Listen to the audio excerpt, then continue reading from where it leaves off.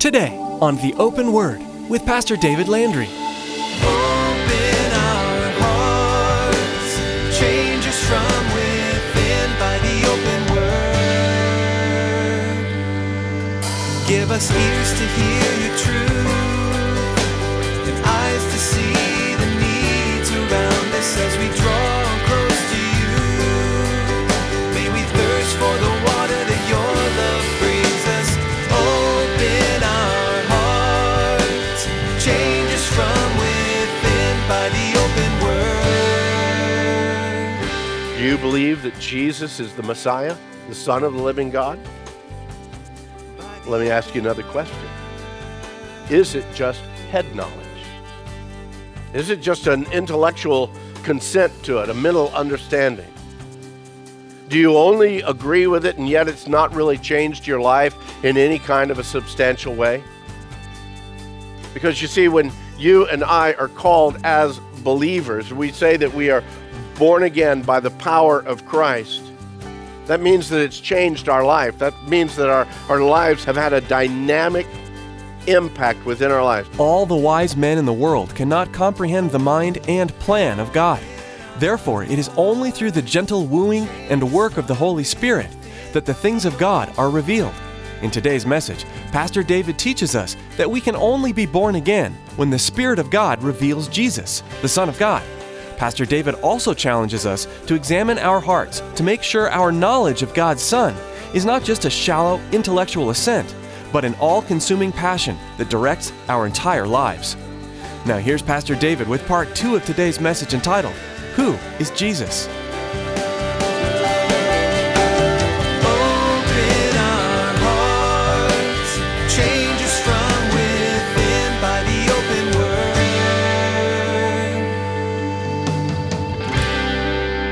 In trying to honor him, he missed it totally, the point of who Jesus actually is. And when Jesus asked his disciples the question, Matthew shared with us, "Who do men say that I, the Son of Man, am?" The response that the disciples gave as far as what the people said, it's not much different than what we hear today. They used names that they were familiar with at that time. They said, well, some think that you're John the Baptist. Some think that you're that fiery prophet who just got his head taken off by Herod. Others thought that maybe he was Elijah. Remember Elijah, after all, he was literally raptured off the earth through a whirlwind. So maybe it was Elijah come back again. Matthew tells us that some thought he might even be Jeremiah. And Jeremiah, he was the one that had this great compassion for the people and for the nation of Israel. And others just thought, well, maybe he's just one of the prophets that have come back again. I guess they believed in reincarnation or whatever it was. You wonder where that kind of a mindset comes. Because when man tries to fill in the blanks, so often we come up with the stupidest of answers, the most foolish of answers. The people ventured a guess as to who Jesus was, and they were wrong. And when you miss who Jesus is, there's no close enough answer. You understand that, don't you? You understand he does not grade on a curve. Well, that's about 60% right. That's a D, but I guess you still passed the class. No, this is a pass-fail thing. You either get it right or for eternity you have it wrong. And it's that plain. It's that straightforward. It is that simple. Jesus asked his disciples then, he says, but who do you say that I am? And then Peter responded, and we love Peter because he's the guy that will step right out in front. And Peter's the kind of guy you want to have in front of you. He can step out in front, and if he's wrong, he gets the blast, right? Yeah. So Peter steps up and he says, "You are the Christ of God," in Luke's version. In Matthew, he comes a little bit fuller with the answer. He says, "You are the Christ, the Son of the living God." That word Christ is actually a transliteration of a Greek word, Christos. It means the anointed one. In Hebrew, the word that we speak of, Messiah, it's a Hebrew word, Mashiach. It's transliteration also, Messiah. It means the same thing, the anointed one. This is the messianic title that the Jews understood of, again, the promised one that would come from God. To declare that Jesus of Nazareth is the Christ of God, or the Messiah of God, is to declare that he was the true deliverer for all of Israel. And to make that statement is to agree that this one who stood before them was the fulfillment of all the messianic prophecies. There's no doubt that when we see this and when we understand, when we've looked through the Gospels thus far and yet to go in the study of the Gospel of Luke, there's no doubt that the disciples had seen Jesus, his power, his presence was much more than just an ordinary rabbi. Much more. There was a power, there was authority that filled his very presence, that filled the person of Jesus, that couldn't be explained other than the fact that he was the Christ of God. And however, the thing that we also understand is that the disciples were not much different than other people. Even though they had such close contact with Jesus, they'd been there with so many things that he had done, so many times that he had touched, he had healed, he had delivered, raised people from the dead, and yet they still did not quite get it completely. They still didn't quite fire on all 8 cylinders at that point in time. Like so many of the others, they were still looking for a reigning and ruling Messiah. They wanted somebody to come in and break the bondage of Rome from the Jews, and that the Jews could rise up again and become that great, mighty, powerful nation that all of them remembered the times of King David. The times of Solomon, where there was peace, and Israel was such a big and a powerful nation at that point. And for Peter to declare what he declared, you understand he had to reach a lot deeper than just his present understanding. He had to reach a lot deeper than just his limited logic and mental capability. Even with all of the miracles, even with the teachings of the kingdom of God, even with the compassion for the people, Peter had to know within his logic, or be questioning within his logic, well, what about that reigning, ruling part? I see all this compassion, I see all this serving of the people, but where is that reigning and ruling part? What about that part where the Messiah actually comes? He breaks off all oppression. He brings in that peace throughout all of the land. You see, for Peter, it wasn't just human logic that brought that answer to him. And Jesus understood that. And in Matthew, Jesus responds to Peter in a very powerful way. In Matthew chapter 16, verse 17, Jesus answered and said to him, "Blessed are you, Simon Bar-Jonah, because flesh and blood hasn't revealed this to you, but my Father who is in heaven." In essence, what Jesus was telling Peter was saying, hey, good job, Simon, son of Jonah. But you need to understand, it was not your human logic that revealed that to you. This revelation comes from my Father which is in heaven. This is true spiritual understanding and insight. It's not something that you can gain from human wisdom. And you know what that means for you and I? For you and I, as we sit here today, it means that no man can truly understand and come to a full realization of who Jesus Christ is unless the Father reveals him to them. And it's only when the Father reveals that we come to that understanding. All the wisdom of the apologist and a Christian apologist, he's not making apologies for Christianity. You understand that? He is a debater about, again, the scope and the reality and the truth of Christianity. All the wisdom and all the debates of the apologist or the debater, they can never win a man to Christ. The wisdom of man does not win man to Christ. As important as those things are, and I'm glad that we have Christian apologists that can speak the reality and the truth of who we are as believers, what the Word of God declares and who Christ is. I'm glad that we have those individuals that do that. But the important thing is, that's not what's going to win a man to Christ. Salvation is a work of the Spirit and not of the intellect. Now, that doesn't mean we check our brains as we come in the door. Please understand that. But all the intellect of man does not change a man's heart. That's one of the great faulties we have in our culture right now. We keep looking at the evil and the sinfulness, and we say, well, we just need to educate them better. We just need to give them more understanding, give them more teaching and training. And then all we have then is just more intelligent sinners. It does not change the heart of man. Education doesn't change the heart of man. As good as it is, and I'm pro-education, but that's not what changes the heart of man. What changes the heart of man is the work and move of the Holy Spirit of God within that individual's life. You can argue with that all you want, but the full fact of the matter is Jesus declared that very same thing in John chapter 6. He says that no one can come to me unless the Father who sent me draws him. No one can come to me unless the Father draws him. It's a work of God the Father through God the Holy Spirit to draw us to God the Son. Coming to a true saving knowledge of Christ is much, much more than just a mental consent to that truth of who he is.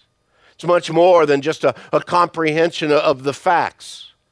Beloved, it's a supernatural revelation that has to take place within our lives from the Holy Spirit. It's an awakening of our hearts to recognize not only the greatness of our need for a Savior, but also the fullness of the provision that's ours through Jesus Christ, our Lord.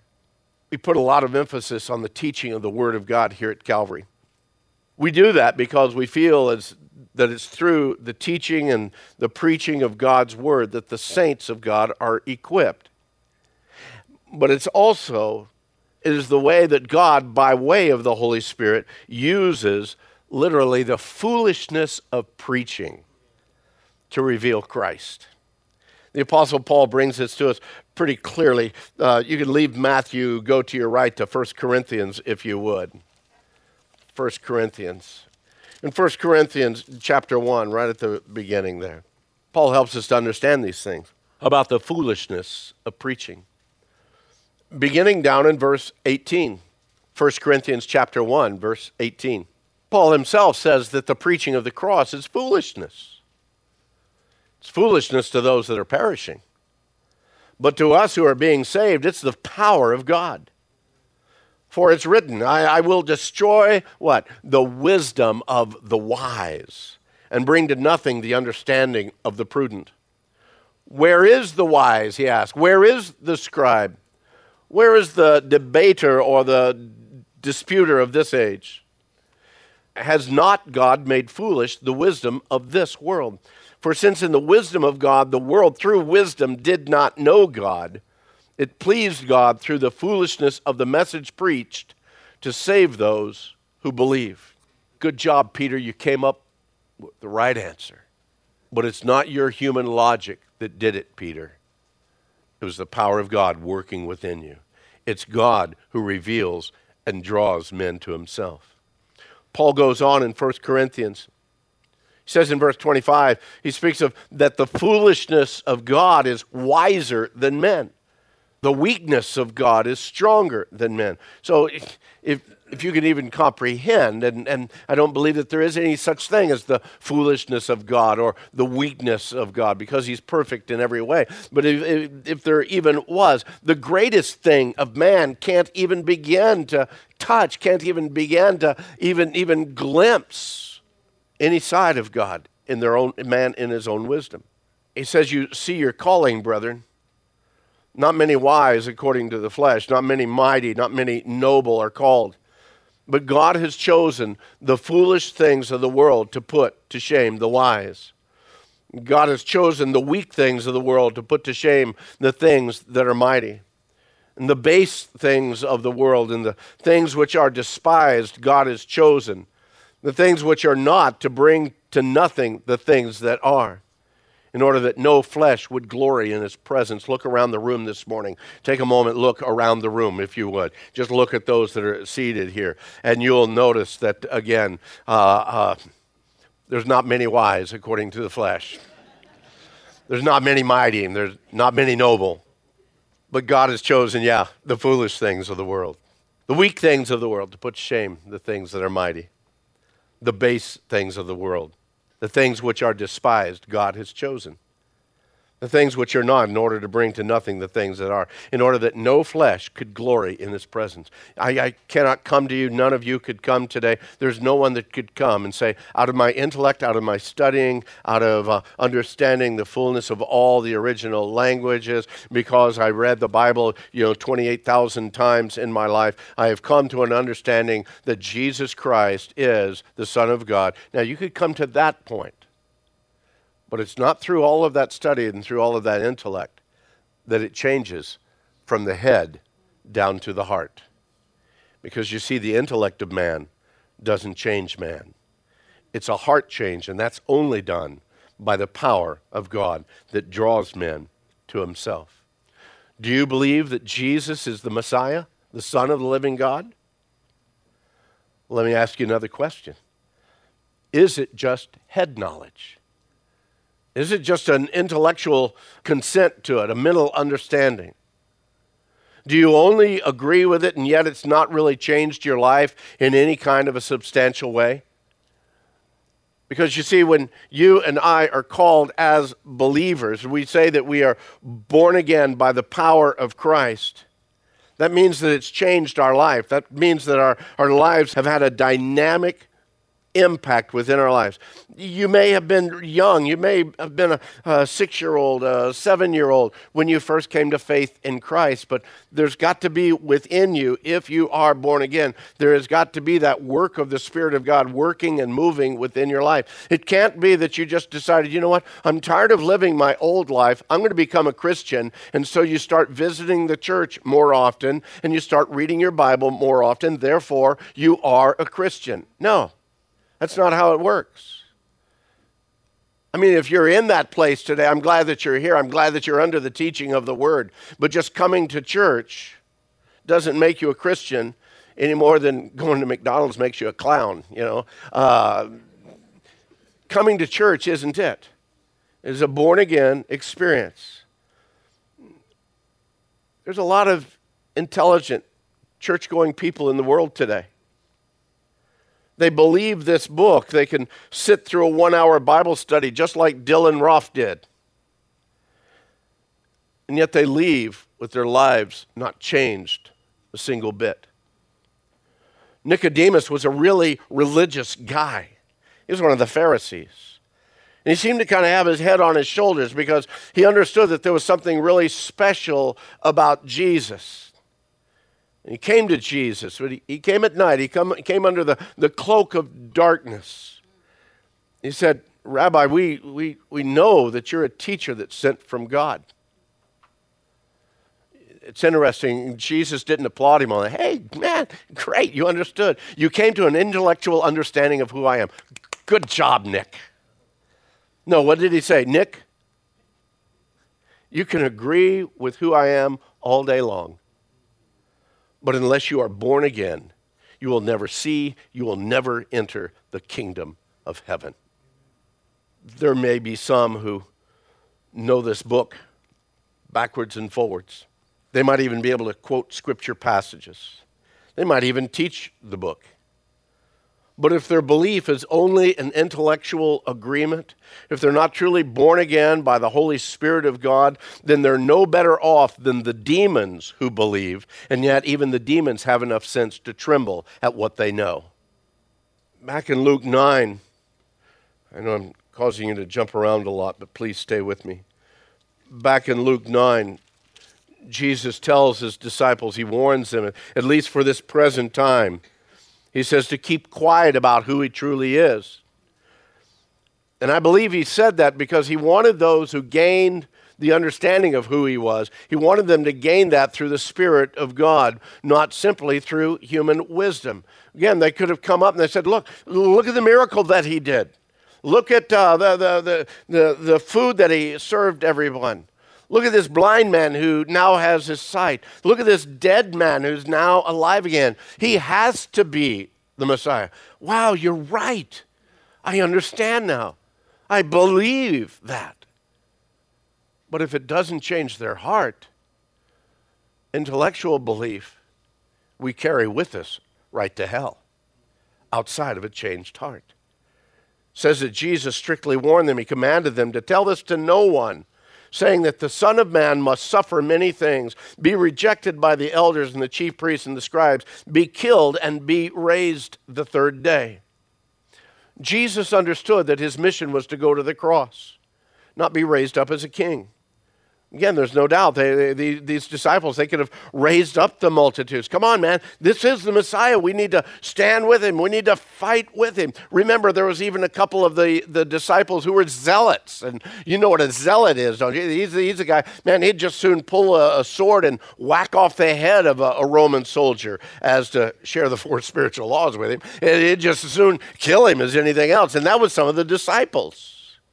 And Jesus says, no, you need to understand, I have to suffer through these things. I will be rejected. I will be killed. But you know what? I will be raised the third day. But they didn't quite get it. Again, it keeps going over their heads.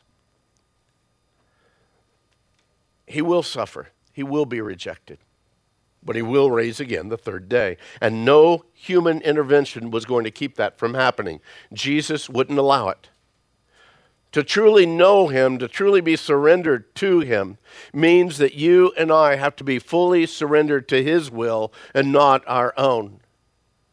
Just as he was fully surrendered to the Father's will and not his own. Knowing all that he was going to go through, yet still he said, no guys, don't raise up an army. Don't raise up a bunch of people. I have to suffer. I will be killed, but I will raise up the third day. You believe that Jesus is the Christ, the Son of the living God? Has it moved the 18 inches or so from here down to here? Are you here this morning with an intellectual understanding? Or are you here today because there is a heart's passion for the things of God? Let me make it more clear to you. If there's not a heart's passion for the things of God, you've got a blockage somewhere. You've got a blockage in thinking that where you're at intellectually will open up the very gates of heaven. But I'm going to tell you this morning that there's not a passion for the things of God in your life. You're only here with intellectual understanding. You're not here with a changed heart. That only comes through the work of the Holy Spirit of God within our lives. You may be here this morning. You might be in church for years and years, decades. But you really don't have a passion for the things of Christ. Oh, you love the church. You love the people. You love coming together. You love the fellowship. But beloved, go join the Rotary Club. Because you'll be more in the truth of what you know than sitting here week after week after week after week and thinking that in my intellect, everything is fine. There's good people at the Rotary Club. They do a lot of good stuff. There's great relationships there. But it's not the Rotary Club that gets you to heaven. But I want to tell you this too. It's not the church that gets you to heaven either. It's your personal commitment and a changed life through the power of God in your life that opens up heaven. Open our hearts, change us from within by the open word. Learning more about Jesus is the single most important thing we can do as Christians. As we carefully consider how Jesus lived, we see beautiful examples that can apply to our lives. Though the entire Bible is rich with symbols and images that point to Jesus, the Gospels are Grande central station for who Jesus is. Join us each day as Pastor David teaches through the Gospel of Luke. You can get a free copy of today's teaching at our website. Simply log on to theopenword.com. That's theopenword.com. Although the Open Word is a huge blessing, we pray that it's not your only source for the teaching of the Word of God. It's our hope that you're attending a church that teaches God's Word from beginning to end. Here's Tracy with more information about our service times here at Calvary Chapel, Casa Grande. Maybe you're listening right now in Casa Grande and you don't have a home church. we want to take this time to invite you to join us for worship. We meet Sunday mornings at 9 and 11 a.m., at 6:30 p.m. every Wednesday and Saturday. For more information, call us at 520-836-9676. That's 520-836-9676. Or log on to theopenword.com and follow the link to the church website. Thanks, Tracy. Well, that's all the time we have for today. You've been listening to The Open Word with Pastor David Landry. Please join us next time for the next edition of The Open Word.